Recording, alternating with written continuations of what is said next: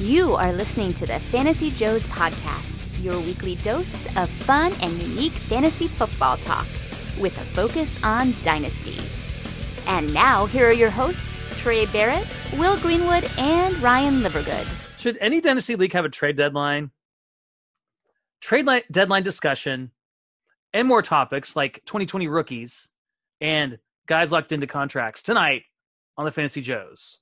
So, Will Greenwood, I propose a question to you, sir. Trade deadline in your Dynasty League, yay or nay? We and why? ain't got no trade deadline. I've played in my few leagues this year without trade deadlines and I actually really enjoy it. I do think that you should maybe have limits on what's, I don't know, never a trade veto, but maybe like just know that the rest of the league is going to criticize your trades. But I've made some deals in some leagues for playoff teams where it's a win-win for both of us, and I've really appreciated it, especially if you have any sort of Devy picks in your league or anything like that. For fantasy, since we play fantasy sports and not the real NFL, I think we should get rid of trade deadlines. Ryan, what do you think? I love it. I think that's the way to go. This has been the big talk on Twitter this week. I know John Bosch has tweeted about this.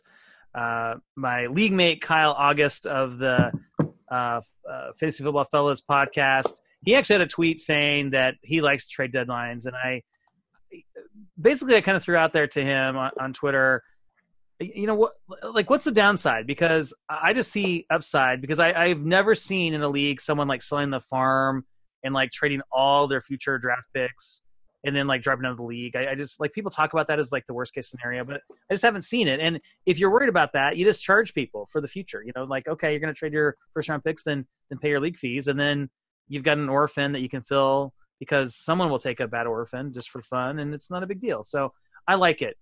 There's a league that I'm in. It's a bankroll league, and I have a really nice team, but I lost Calvin Ridley, and I was sad about that. And I felt like I just need one more piece. I want to hope to continue my dominance in the playoffs. So I was able to make a deal, and I acquired Cortland Sutton. And basically, this league has contracts, and it was with actually James the Brain, James Catullus, and he picked up Calvin Ridley and got a couple of extra deals for kind of a comparable wide receiver. And I've got Cortland Sutton now for the playoffs. So I just think that's a win-win. That helps this team long term, helps me. It just helps everybody, and it keeps the league active and fun and engaged. And it's fun to see what your competitors are doing in the playoffs, and it spurs some activity, Will. And Dynasty is all about activity and fun and giving some people something to do even when they're out of the playoffs. So come on, it's fun. Let's do it. Let's no trade in.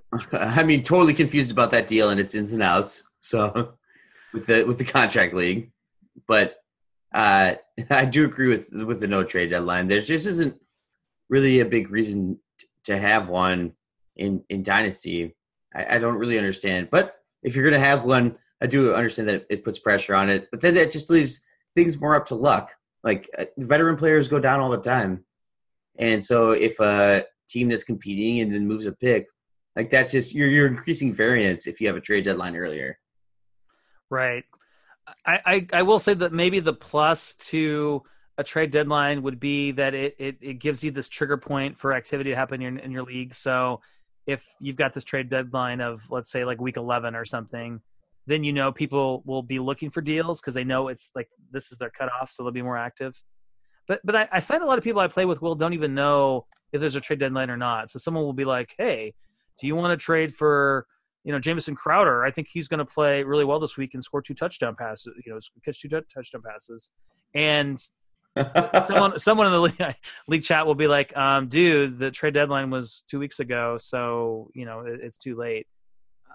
So I think people aren't even aware of when they are, and half the time in a lot of their leagues, unless you've got an active commissioner, a good commissioner that's like, hey guys, the trade deadline is a week from today. You want to get deals done, do it now. Even then, people miss it sometimes. Yeah, and it varies completely on what type of league you're playing in. Is it an Empire League where if somebody wins twice in a row, they're at, you know, the league kind of restarts? Is it just your kind of like standard Dynasty league?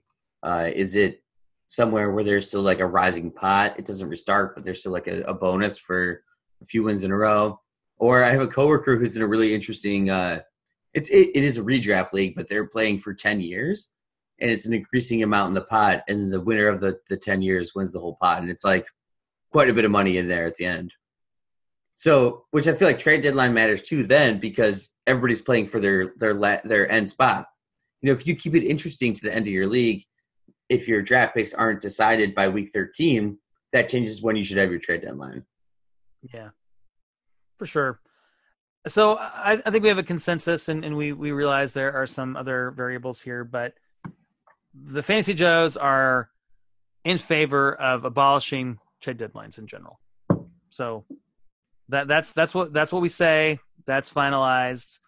Now we can talk about the 2020 draft, because many of our listeners, even if you're playing in some semifinals, probably not all of your leagues. I mean, odds are you must be the best fantasy owner ever if all of your teams are still alive. So for those teams of yours that are out, you're probably looking at your rookie picks and looking ahead to this 2020 draft. We're going to get into the bowl season. We're going to get into, watching a lot of college football over the next several weeks, hopefully. And we're going to be thinking about this 2020 draft, Will. So who is your 101 in a non-Superflex league right now? Well, so I started to get really interested in this because of a league that I'm in where you trade for rookie pick cash. And I was just looking at the rookies coming next year, and I wonder how it'll all play out. But I always wanted to get some 2020 rookie draft talk, Ryan, because I don't know how we're gonna how the wide receivers are gonna shake out and where they're gonna get drafted. But right now, if you're I feel like in a one quarterback, let's say two wide receivers, whatever standard league you're in, I feel like Jonathan Taylor right now is trending towards the RB1 in the NFL draft and then the RB1 in rookie drafts. And just a couple quick things before you weigh in. A little pause for dissonance. All right. He ran a 4.42 coming out of high school. He had a 115.81 speed score, which I'll bring up later when it relates to speed scores and how they affect fantasy points. He was that was the third in his class coming out of high school. He's not a spark freak or anything like that, but if you've seen Jonathan Taylor play this year, you saw an offense that it completely runs around the running back, and it's just interesting because Wisconsin, it's not that good without him. I think if they didn't have Jonathan Taylor, they'd be in big time trouble. And he's going to come out. Hope he skips the bowl game, and I hope he comes in healthy in the combine and shows us what he can do. So right now, Ryan, he would be my first overall pick in a non-Superflex draft. Yeah, I like Jonathan Taylor a lot, and he's certainly in the conversation. I think this is a year, Will, where you have probably 4 or 5 guys that in other years would be the 101, and Jonathan Taylor is among them. For me, it's probably Swift, and the only reason I like Swift over Taylor, a couple of things. I think Swift is a little more of a 3-down back. I think he's obviously better receiving the ball out of the backfield. But the other thing with Swift too is he doesn't have quite the mileage on his tires as Taylor, and that's the one thing I worry about. That over 3 years in his Wisconsin career, 905 attempts. I mean, he's put up amazing statistics in college, but they've used him a lot. So I have to say that I'm a little bit concerned about the wear on his body. Not super concerned where I would avoid picking him in the top 3 picks or something, but I probably would have to go with Swift. But I like Taylor a lot. It's tough for me. I mean, it's real close. So if I've got the 102 and someone takes Swift and I get Taylor, I'm thrilled. And vice versa happens, I'm thrilled. I mean, they're so close for me. So I could probably argue either way. Yeah, I just feel like Taylor's he's the whole package, and I get the wear from college, but if you get the rookie contract out of Jonathan Taylor as an RB1, that's the win, right? I think so. But what about? Don't you think Swift is also the quote whole package? I mean, one thing about Jonathan Taylor that I worried about coming into the year was how he's going to be catching the ball. He has 24 receptions this year. He's been fine. I mean, he's definitely at the very least serviceable in terms of being able to catch the ball and get some receptions. So I guess I'm curious, what Well, is Swift even your number 2? He is currently. I mean, but I don't really have hard rankings right now. Right. And nor really should you. Well, I guess some people should because or do because they've watched a lot of college football and they feel that way. I am very much a guy that obviously I look at the body of work in college, but I combine that with what happens at the combine because I am curious to see. For me, running back speed is a big factor. I want to see how fast these guys are, what their 3-cone looks like. Those are big factors for me. I want to see how they measure, like how big are they? I know that we've seen more and more smaller running backs be successful in the NFL, but for me, I still want a guy that is at least 215, 220, ideally. But we keep seeing it though. The smaller guys, right? They, the Philip Lindsays of the world, and obviously CMC, and this year with Singletary and Buffalo, that these little guys can get it done too, and that's becoming more and more the norm. So maybe that should be less of a factor. But for me, I still care. Yeah, and I think we're going to get a lot of things exposed when it comes to the NFL Combine, when it comes to these running backs and their actual weight and height. I wonder if that I didn't have time to look it up, Ryan, to see how it changes because I have these high school combine stats. Looking at Jonathan Taylor, DeAndre Swift, things like that. Like Jonathan Taylor technically ran a faster 40 than DeAndre Swift coming out of high school, but who timed that? How accurate is that? That's right. ESPN 300. Like I just went and put this into a spreadsheet. That's not like I didn't do any hardcore analytics on that, but it's fun to know that potentially somebody who's a little bit bigger and taller ran a little bit faster. Also, DeAndre Swift didn't have a very big vertical jump, and I don't know. I haven't watched enough Georgia this year. I'm going to be interested to see how the rest of the season goes. He's not going to get everybody had the DeAndre Swift.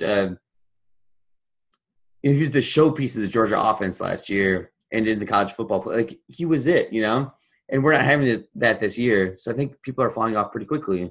One player that I'm rising pretty highly on is Cam Akers. And I want to kind of bounce some things off you, Ryan, about Cam Akers. Yeah, Cam Akers, he was a Debbie darling just a couple of years ago. I mean, he was like the Debbie 101 in a lot of places, just a few years ago. And I think just, the fact that he's been on this bad Florida State team, he's kind of fallen off. I think, some projections I've seen with Cam Akers, best case scenario, he's going, maybe mid first round, late first round, Will. I mean, I don't know what you're seeing. So, yeah, interesting guy that hasn't necessarily produced like we wanted to in college, but you seem like you're pretty high on Cam Akers, Will. Yeah, well, he did a lot better this year with Florida State. I mean, again, the focal piece of a team that isn't good. Like Florida State was really bad. Right. Like the boosters paid to fire the coach, which is pretty nuts when you think about that.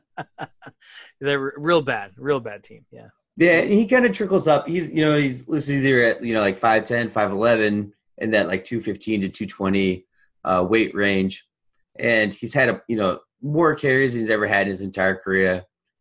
He's also having more catches, and he's also producing more touchdowns.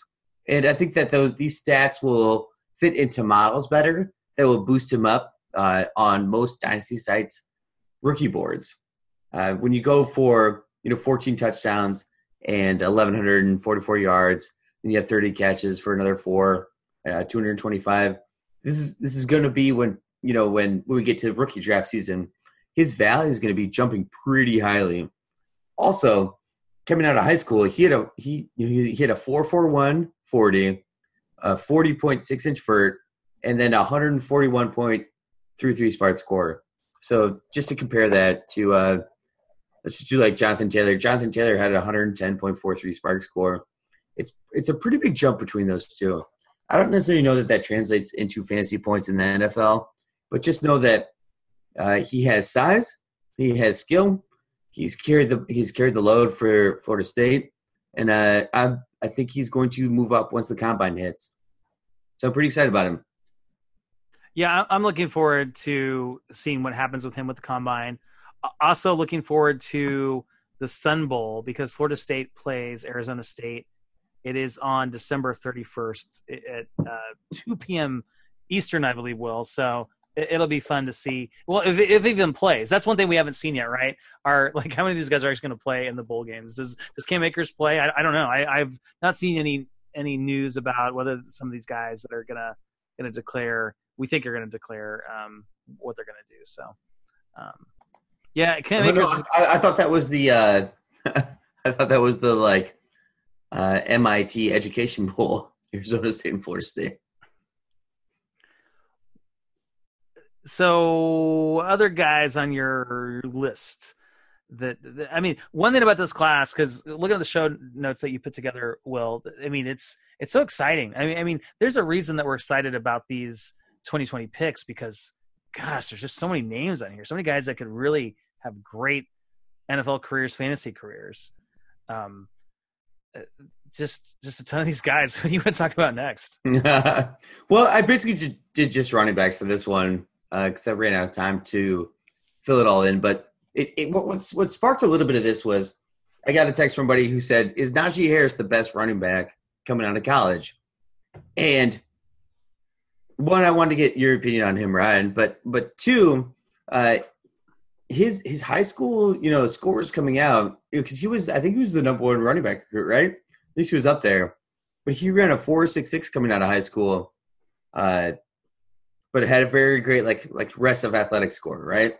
And I think he might be able to grow over time. I don't know. He had a 32-inch vert, so I'm actually very concerned. This whole statement, because I was reading it. Sorry. That's okay. Overall, I'm pretty worried about Najee Harris and what he's going to do coming into the NFL draft and the combine. Well, he's kind of a little bit different, in terms of his size. He's a pretty big boy. I'll be interested to see how he, he's I'm looking at sportsreference.com. They've got him at 230 pounds, 6'2". So, how does that play in the NFL? How fast can a big guy like him go? It's hard, right? With a team like Alabama and a guy that, you're looking at it, I just talked about how much I like speed. He's not the fastest guy in the world. I mean, he's a big dude. So, the speed score is not matches up pretty well for his size, but yeah, I don't know either. Well, I'm not sure what I think because I think some of those numbers have a lot to do with the fact that he's in the Alabama offense. So, he's one of those guys I think that it'll be interesting to see what he does in the combine, and also draft capital will tell you a lot. If he has an impressive combine and a team uses a second, even third round pick on him, then you got to be interested. But if he's one of those guys also that let's say his combine is okay and he slips to the 4th, 5th round of the NFL draft, well then I think that tells you a lot, right? Yeah, absolutely. And that's the part about Najee Harris in general is he's always kind of been that understudy to all the running backs. And I think he's just going to finish as that, unfortunately. I'm going to be kind of transitioning to a much bigger guy, if you can believe that, is AJ Dillon. he is a big dude. Well, and talking about an interesting case study, huh? Yeah, I mean, we've talked about AJ Dillon a couple times. One, he has declared for the draft, which is pretty early now. I don't know if Boston College qualified for a bowl game or not, but maybe they didn't. They're playing. They're in a bowl game. I saw it. I'm trying to remember who they play. I'll look it up as we're talking here. I should pull up a list of the bowl games, see if there's anything that was particularly interesting. But yeah, I mean the dude is 250, right? Yeah, and it's interesting to me because I had some collegiate speed scores shared with me by a pretty big collegiate, person dealing with the draft and things like that. Anyway, he has the second highest. You gonna drop a name there, Will, or are you just gonna dance around? I'm just gonna leave it. I'm here for all the news. But he has the second highest speed score in college football coming in. But that's a lot to do with him being 250 pounds. I mean, he is. He ran a 4.54 coming out of high school. That's awesome for his size. Yeah, I know his spark is super big. He had a 38.6 vertical jump, which is 6 inches higher than Najee Harris, and then a little bit. I mean, it's higher than what Jonathan Taylor did coming out too. It's just super interesting what this uber athlete did while going to Boston College. I think it's going to matter what he does in the agility drills too, and then where he lands. But I'm still I'm such a big AJ Dillon fan, and this may be my player that I'm rooting for who's uber athletic that may not get drafted high enough, and I have some concerns. Ryan, what do you think? Well, I think that if you're off work on January 2nd, you can watch the Ticket Smarter Birmingham Bowl where Boston College takes on Cincinnati and see him play if he decides to play. No, I like I'm just intrigued by him. I don't know. I think this is going to sound like a broken record, but what's his combine like? And then what NFL teams think of him? But he like, talk about a weapon, right? I mean, talk about a big dude that can, if he gets the right situation, could be utilized and be like a nice weapon in the NFL, like how about you add him to the Baltimore backfield just as like a big dude to come in? I don't know. He's intriguing, but yeah, we'll see. Cause there's not too many 250-pound running backs going into the NFL, right? That are like him that have, have his speed score. So yeah, I mean, 250 pounds, he ran a 4.54 40. That's crazy. Yeah, that's coming out of high school. Who knows? Hopefully he trims down a little bit and gets a little bit faster, more athletic. But he was pretty athletic doing that. But he's also one of those guys, Ryan. So like a quick math here. He's had like 850 carries in college. And I think that's a little bit scary for. That's a lot. That's like Jonathan Taylor territory. Yeah. Yeah. Without the same kind of elite production through Boston College. Which may be why he's leaving super early, because he's like, I'm getting banged up, guys. Let's either win some more games or I'm going. Yeah, and that's the thing too, though. Like, I mean, obviously Boston College is not exactly one of your, elite college football programs. I mean, not that they've been horrible. I mean, obviously they've been. I think they played a bowl game last year, didn't they? Weren't they bowl eligible? I don't follow a lot of ACC football, I'm afraid, but yeah, he does not reach your threshold though, or I should say, is it Dynasty Dummies that had that? Is it the 20 catch? Yeah. He had 8 in 2018 in terms of receptions, and then he did bump up to 13 in 2019. So, I do think the big worry here is he a one-dimensional player? So, PPR league, how interested do you really want to be in this guy? Yeah, it's going to be just somebody who like tests really well, but is just kind of like a lumbering, can't read the offense, things like that. Like they won because they're bigger than everybody else. Right. I also think speed score is a very interesting stat because I downloaded it from Player Profiler for this year's average fantasy PPR points per game compared to their speed score. Oh, and I don't know exactly how relevant it is. It's not. It's a fun one to have. It's nice to know somebody's a size speed specimen, but overall in the running backs this year, what I've seen is it doesn't really matter that much. Like Josh Jacobs has a pretty low speed score, and he's the number 13 overall PPR scoring running back, and he missed the game. Yeah, I mean, I think it matters in terms of you need to reach a certain threshold, and I think Josh Jacobs is one of those guys that's just meets it. I think Kareem Hunt's another guy that's not particularly fast that reaches it. I think you want a guy to reach a certain level. And I think that's one of the things you're seeing with can I pick on David Montgomery for a second with the Chicago Bears? I need to go back and look what his speed score was. But the one worry I had with David Montgomery, and it's proven to be true, I think, if he's not particularly fast, he doesn't have that breakaway speed. And although he's certainly elusive and can break some tackles, he just hasn't had any long runs, and I think that limits his upside. So I think it's important for you have to reach a certain threshold, and then you're okay. I mean, that's my opinion. And then a lot of guys much smarter than me that have done a lot of research on this, in terms of you want your guys to reach a certain threshold. Yeah, David Montgomery is important. I think it's a better speed score than Josh Jacobs. Montgomery does? Yeah, which brings it back to the fact, like, does it really matter what their speed score is? How close is it with those guys, if you've got it handy? Not to put you on the spot, but I'm curious. let me pull up the same here. Because that's one of the arguments too. They talk about speed score. It's like, okay, do some guys just run faster? When they're at the end of Winter Olympics, but then when they put the pads on, one guy might be a little more explosive. I don't know. I mean, I've heard that theory before. Yeah, well, also Josh Jacobs didn't perform at the combine, and then at the pro day he set the world on fire. So it's maybe a poor comparison, potentially. Right. But one thing, Ryan, about David Montgomery that kind of irks me is I think that he was relied on to be a focal point of the offense at Iowa State, and he made himself bigger to keep himself healthy in that offense.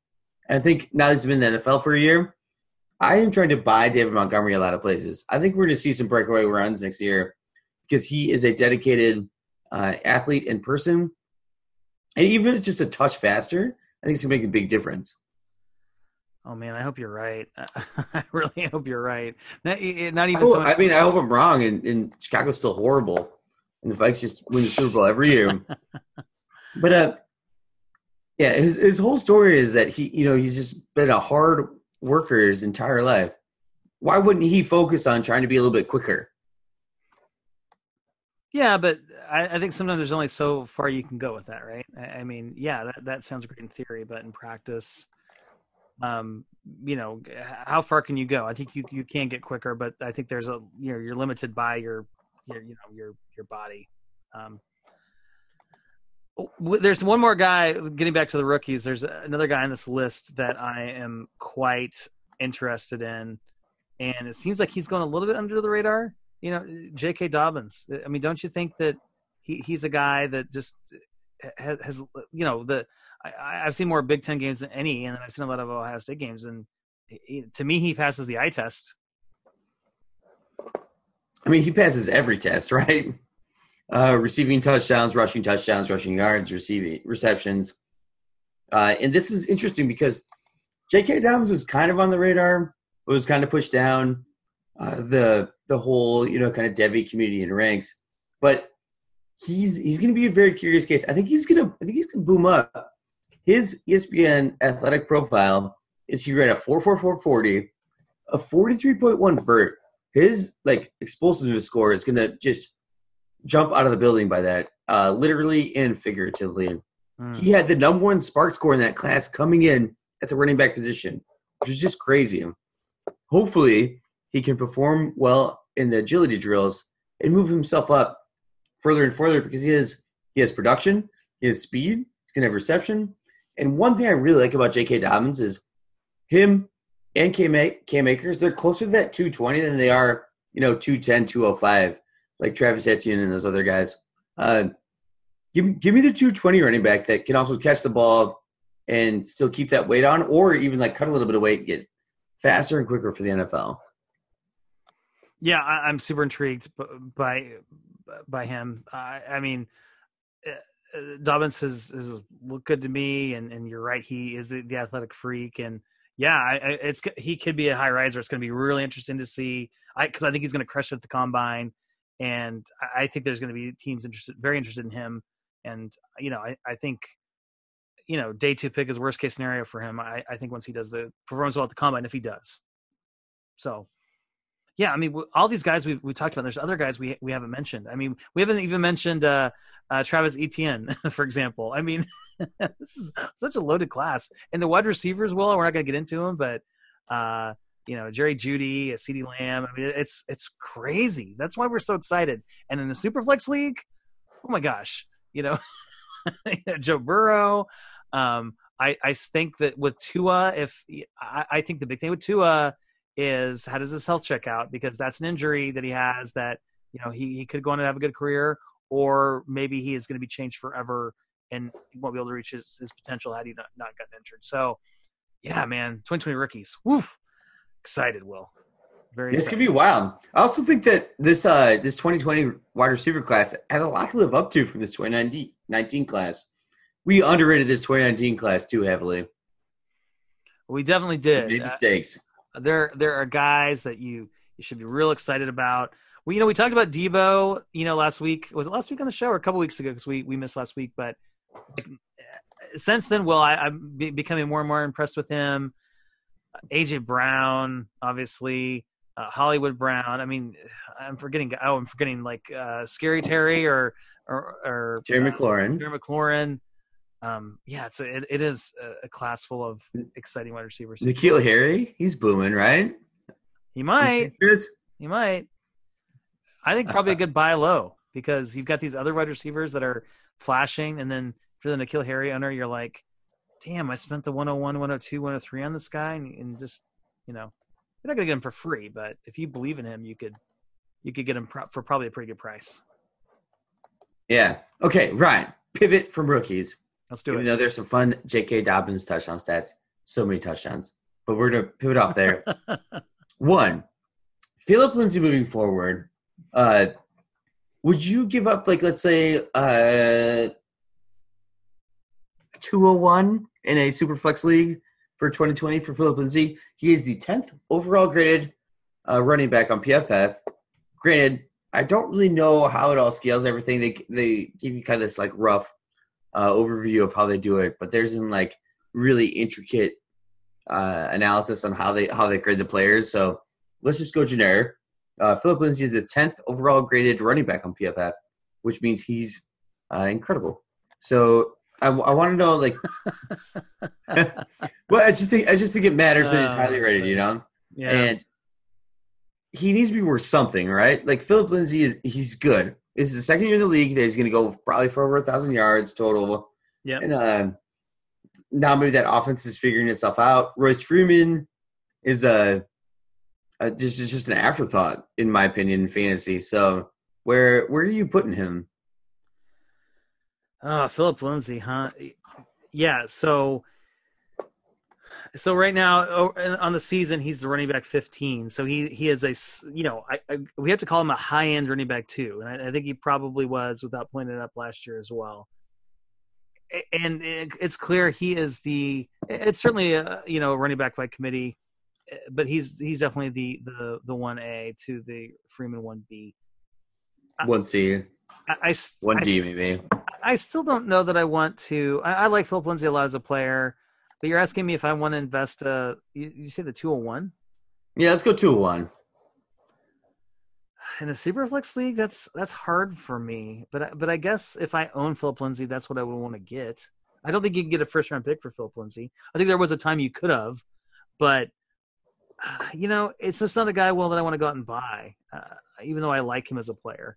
I guess I'm intoxicated by this rookie class enough where I feel like I could probably get possibly a better player, but maybe that's foolish because, we talked about Philip Lindsay's contract situation because I think he's locked into Denver at least one more year, right? If not 2 more years.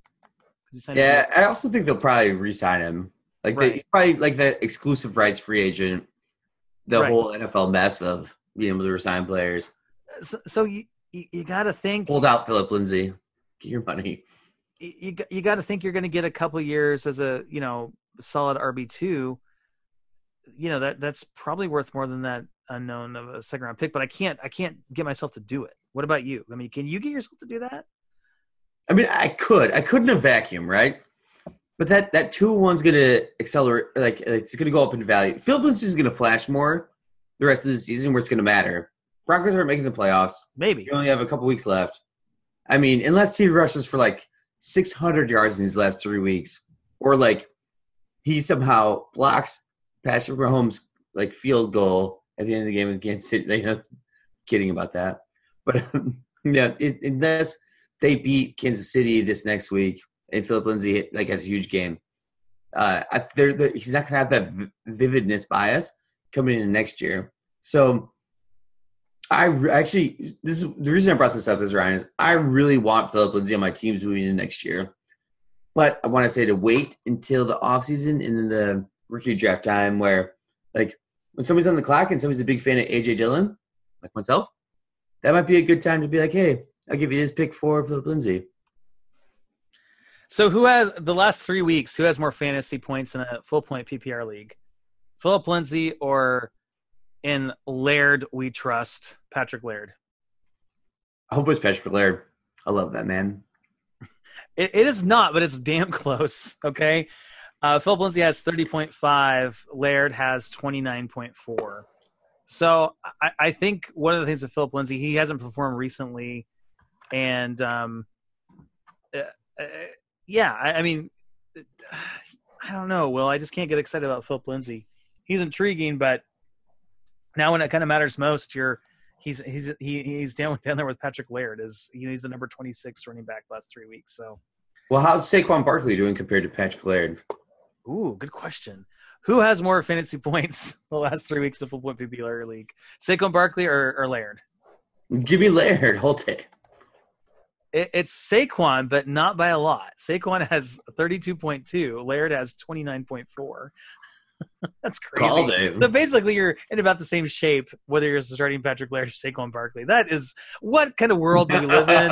What is going on in 2019? That is crazy. I mean, God, that's crazy. So my overall concept is PFF has Philip Lindsay ranked pretty highly. Mm-hmm. I also don't think that it's just you're going to have your fantasy playoffs and it'll be the regular playoffs. And I don't think Philip Lindsay is going to get like the Tim Hightower treatment in the Saints that 1 year or the Damian Williams treatment. Like Philip Lindsay isn't going to carry you to a fantasy championship. Nobody's expecting that. Nobody's projecting that. You're picking up Patrick Laird for that because he is that one and done kind of player for the Dolphins with Fitzmagic running that team and their schedule. But I think we need to start valuing Philip Lindsay more in Dynasty. And now might be a good time to scoop him up. And he's probably going to be one of those guys that is just not sexy. Maybe he's like maybe this isn't fair to say, this is too high of a praise, but like the Jarvis Landry of running backs, where he's a guy that's just going to produce and you're going to be happy that he's on your team. But people just are kind of going to be like, Philip Lindsay, I don't want him. And he's like, you're right. He's not going to win you a league, but he's not going to lose you a league either.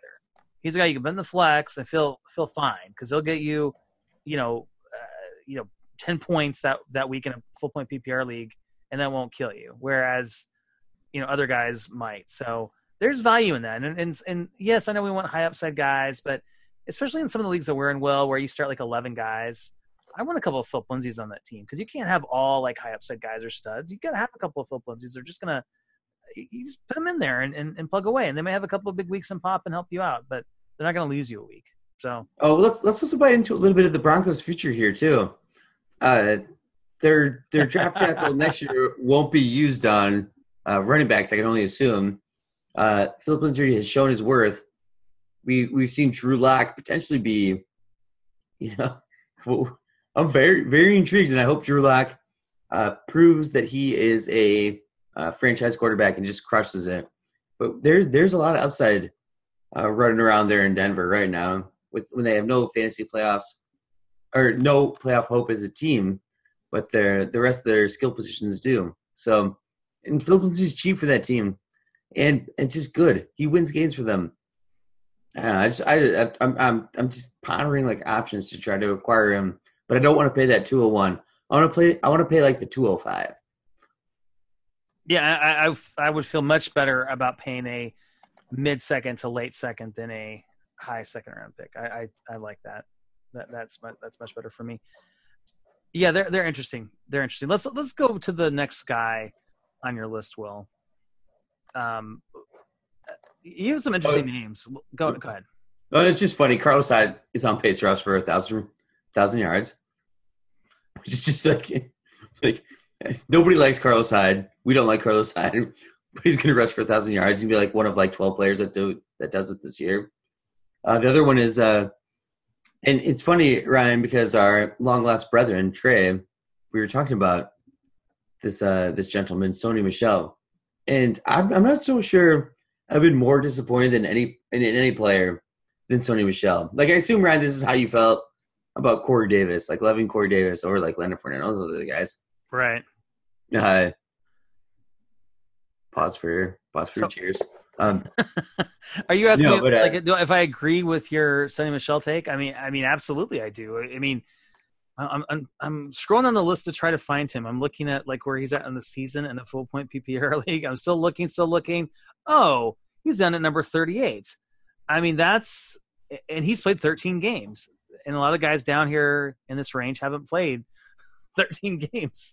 Yeah. So yeah, Patrick Slater's just crushing him. No. he's the thing that gets me though is everybody's like, oh, well, so Michelle hasn't had the opportunity in the snaps, things like that. Or maybe it's just like we're waiting for him to break out. That's my argument for Sony Michel the entire time. Is like, hey, he's just gotta get healthy. He's got his opportunities. Well, Sony Michel is 7th in the league in carries from the 10-yard line or closer, with 22. And then again, he's 7th in the league from 5 yards in or closer with 11 carries. The other names in that list are all RB1s. And Sony Michel is, he's trying. Yeah, in terms of overall attempts, rushing attempts, he is 13th in the league this year. So, but you point out a much more relevant stat is those touches in those carries in the red zone. So you're right. I mean, he's getting the carries in the red zone. He's getting a lot of attempts overall. He's even getting not a lot of targets, but a couple targets a week. And he's not doing it, and it is crushing and sad. And a guy you were really high on coming into the league as a rookie, a guy I was high on too, and it's weird. The whole per usual, the whole New England backfield is perplexing because you've got Sonny Michel that's not getting it done. You got James White that's had a couple of really big weeks, but not a guy you really feel super comfortable starting each week. You always worry about the Rex Burkhead factor. Damian Harris, a guy that I was huge on, he's just not playing. I don't know what he's a non-factor for a day 2, running back. I don't know what the deal is with him. So, yeah, just a overall frustrating backfield to own if you have any of these guys. So. Well, like Sony Michel scored the game when he touched on the Super Bowl. And he played very well in that game. I know. And coming this year, like they still that offensive line hadn't changed that much. And what's wild to me, Ryan, is I'm not even using red zone stats. These are 10 and 5-yard line rushes. These are every player that has this amount of carries should have double-digit touchdowns easily, and he doesn't. So I think to me, he's the most disappointing player ever in fantasy. It makes me sad. Well, the other thing too that I know the first 4 or 5 weeks of the season that New England Patriots offense just looked unstoppable, and I remember it's so funny how football changes so quickly, right? If you look at the first like week 3, it's like, oh, New England, no one's going to be able to stop them. They're unstoppable. They're just rolling, and now their offense is just horrible. It looks horrible, and that has a lot to do, I think, with the lack of success with Sony Michel, is that they just can't get things going on offense, and obviously that's going to impact Michel. It's too predictable for teams. They know when he's going to get the ball, and yeah. Another fun fact, Ryan, and I put this in there, is if everything stays same right now, do you know who the number 1 wide receiver next year is, according to payroll, is going to be? The number 1 cap hit in the NFL. Is it Sammy Watkins? Yeah. 21 million cap hit to the Chiefs. What's wild is we talked about this when him and Allen Robinson were getting signed. But that's I remember, yeah. According to Spotrac, Sammy Watkins can get cut and they can get 14 million in cap space back. But that's still a $7 million cap hit, which is massive. Like, could you imagine what the Patriots could do with $7 million in cap?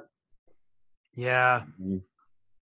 Yeah, and Sammy, a perplexing guy. I mean, he's not the Sonny Michel level, but I don't know. I mean, he's got to be way worse than Sony Michel, by the way. He's I'm sorry, what's that? He's worse in terms of. Yeah, I think way worse. Yeah, because okay, so he is. I've got him at wide receiver 44, and remember he had one wide receiver 1 week. That was that first week.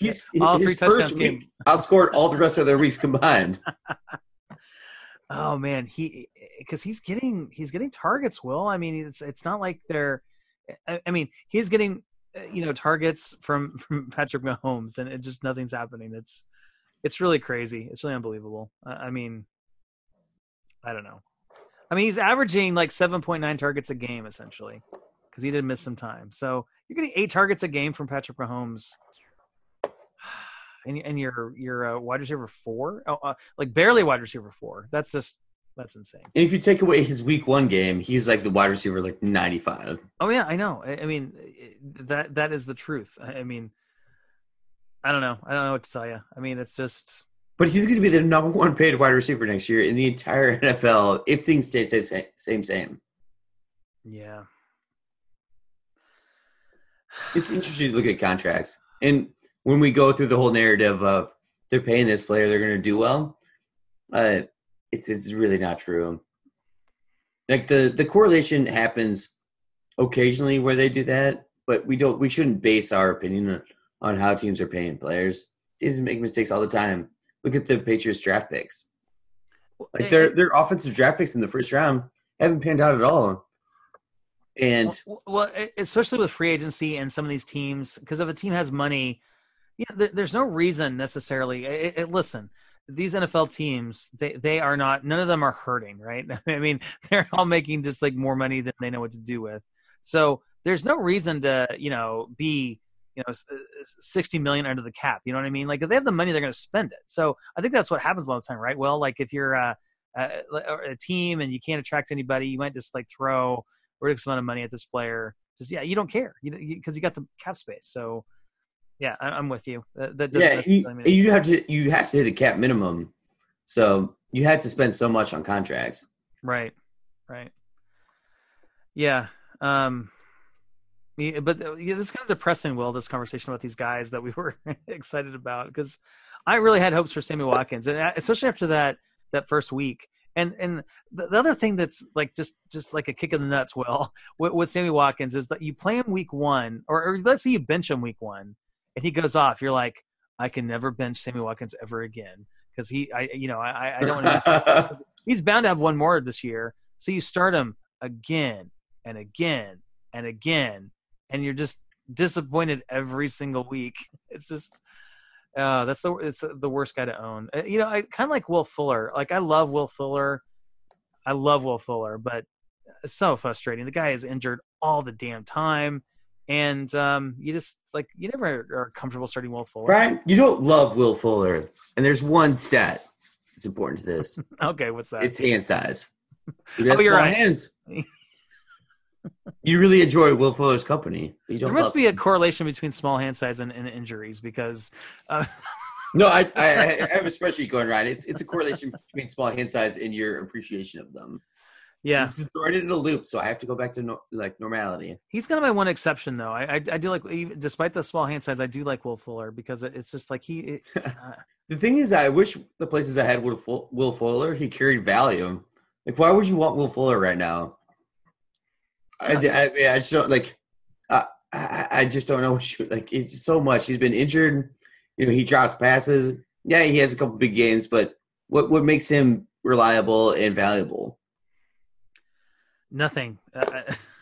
Yeah, nothing.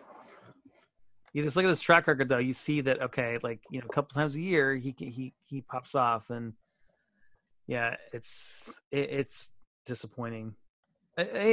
So there's probably one more guy we should talk about before we think about wrapping up. It's late here, folks. Devonta Freeman. Devonta Freeman is this interesting guy that I feel like the last couple of years we've had some high hopes for Devonta Freeman, but last year he got injured early on, and this year is just he's obviously suffered some injuries, but it just hasn't happened for him. I was so excited. Well, had him in a couple places, and I just kind of feel like this is one of those guys that his body's just so beat up now as a running back that I just don't feel good about him. And you post on the show sheet his contract situation is it's kind of interesting. Well, I think Devonta Freeman is interesting in general because they're like, oh, he was the RB1 overall. When you look at actual fantasy points scored, I think that just needs to be thrown out. Like, that was just a horrible year for running backs. So many injuries, so many problems, things like that. But his contract is coming into 2020. He's a $9 million cap hit overall. But if they cut him, it's $6 million dead money. So the only way, if they cut him, it's only $3.5 million cap space. Versus, I still think Devonta Freeman's good. And I don't think they have a really great other option. I mean, besides, put aside my love for quadrigles and it's cheaper to get rid of him than it is Devontae Freeman. It doesn't cost him $6 million. And I think that their offensive, they drafted 2 offensive linemen in the first round, I believe. They traded up. I think that this Atlanta team could still be better moving into next year. And he could be that, kind of wily vet next year that scores a lot of fantasy points. It could still be worth acquiring. You really want to what are you going to pay to acquire Devonta Freeman? Sammy Watkins. That's a good answer. Okay, fine. So I'd give like Jamal Williams for Devonta Freeman, or Jamal Williams plus like a third in a super flex or something like that. I don't think you should pay highly. There's a ton of risk. He hasn't been healthy, and it's been a mess since his one RB1 year. That was, that was like 2015 or 2016. We're so far removed from that. I still think he's valuable, and it might be a good choice to grab him, but I don't know. It's not worth that much. Yeah, I mean, if you look at where he is on the year, and I'm sorting by overall points, he's running back 18, which actually surprised me he was that high. So, he's when he's healthy and playing, he's a guy that's worth having your starting lineups. But yeah, I mean, I just worry about his age, and he's just, the injuries have mounted. He's 27 years old, and he's just missed a lot of time, and I don't know. I just can't invest too much in a 27-year-old running back that has the injury history that he does. So, and despite the investment that Atlanta's made in the offensive line, they just haven't gotten it right yet. So, yeah, I mean, I guess if the price is right, if there's a wide receiver you've given up on and you can get Devonta Freeman on your roster, okay, fine. But otherwise, it's not a guy I want to go out and acquire. I just feel like I've been burned enough in the past couple of years where no, I'm out on Freeman. Yeah, and I agree with that. That the idea of bringing this up was, I think they're stuck with them. I'd be shocked if they cut Devonta Freeman next year. I would agree. What's the incentive? Yeah. I think he's going to be hard to unseat as the starter when it comes to a veteran. And it comes to the team, and they don't care about his fantasy stats in the past. But I think Devonta Freeman's like a good NFL player, so that's where my opinion comes from him. Like, I think he still is going to be their starter next year. They're not going to draft anybody to go ahead of him, in my opinion. Do you wait? Do you decide to be aggressive and acquire him before the NFL draft, or do you wait to see what happens? Do you wait to see what happens, and then let's say they take a guy in like the 3rd or 4th round? Are you kind of out on Freeman, or like the 5th round, like Quadri Allison? But like a day 2 pick, if they take a day 2 running back, 2nd or 3rd round, you're probably not going to be aggressively acquiring him. Or do you feel like that's a great buy opportunity at that point? No, day 2 is too high. Yeah, I think they have so many other holes on their defense and the rest of the team. I do think that now would be maybe a potential time to grab him and just risking it a little bit. Yeah, for sure. If the trade deadline has not passed in your league, which we talked about earlier, hey, well, we should probably wrap up here. So, do you have any final thoughts about 2020 rookies or players in interesting contract situations, or just anything else? Any fantasy playoff thoughts? Anything you want to leave our listeners with this evening? Yeah, the next time somebody gives you an argument that they signed this person for this amount of money and it's a wide receiver, just remember to sell that player if they're on your team. It's an interesting, that's going to be a great sell high moment. Also, pivoting from that, Ryan, I kind of have a bone to pick with you. Oh, yeah? When you sent Trey and I a little Vox message about making a trade in the league, you're like, hey, should I move a second? Like, it's going to be like a James White for like a late second. I might be a playoff team. And then I went and posted all these rookies, all these things. And you're like, oh, no, this other, in this league, there's a lot of competitive owners, just things like this. These guys might get taken. And it's one of my biggest pet peeves when it comes to putting out trade advice is if I don't know your league that you're in and what you're dealing with, and then I put all this effort into my thoughts and opinion, and then you're like, oh no, hey, it's actually, I said it was one quarterback, but now it's super flex or something like that. I kind of felt like that, Ryan, and I was just kind of sad at the end of it. Oh, I'm sorry. I really am sorry. Yeah, that's the thing. I think that's a good takeaway is that when you're asking other people for advice on trades, give them as much information as possible. I didn't realize I was holding back. I apologize. You held back everything, and it hurt my heart. Well, I feel bad. I feel bad about myself. That's a good way. That's a good way to end the show. Thanks, Will. Appreciate it. I will just say this: that no matter what happens this week, let's say you're out of all your playoffs. Let's say you are in a bunch of semifinal matchups and you lose all of them. Let's say you're in a bunch of semifinal matchups, you win all of them. At this point of the year, there's a lot of things that can happen in fantasy. Just don't get too wrapped up in this. This is what we do for fun, and this is should be a hobby. I know some people might play to make a few dollars, whatever, but just have fun with it and don't take a loss too poorly. I mean, odds are, if it hasn't happened already, something weird is going to happen, with your fantasy team in the playoffs. You might have some hard losses. You may have some weird, you may be watching a game and a guy scores a touchdown to win you your championship. And then the call is reversed and it's a bad call. And that call lost you, $250 or whatever. But that's fantasy. Weird things are going to happen. Just embrace the variance and just have fun with it. Don't let it ruin your day. Don't say I'm done with fantasy. I'm going to quit all my leagues. Just bad stuff's going to happen, but that's part of it. But with all the bad things that are going to happen, the good things are going to happen. So one good thing that happened to me, Will, the Scott Fish Bowl. I take it very seriously, the Scott Fish Bowl draft, and I thought I had a great team. And Will, my team was awful. I didn't even sniff the playoffs this year, but I was active. I worked the waiver wire, and I didn't even know that I was in the running for the Tier 2 finals. But I got this direct message from Ryan Miller, and he's like, friend of the show. He's been on here. Congratulations. Yes, he's been on the show. Friend of the Joes. Congratulations. Good luck in the Tier 2 finals. I'm like, what is he talking about? And then I realized, wait a second. The Scott Fish Bowl has a consolation bracket. It's a Football Guys Tier 2 championship. I'm in it with 11 other people. I could win a Football Guys lifetime subscription if I pull it off.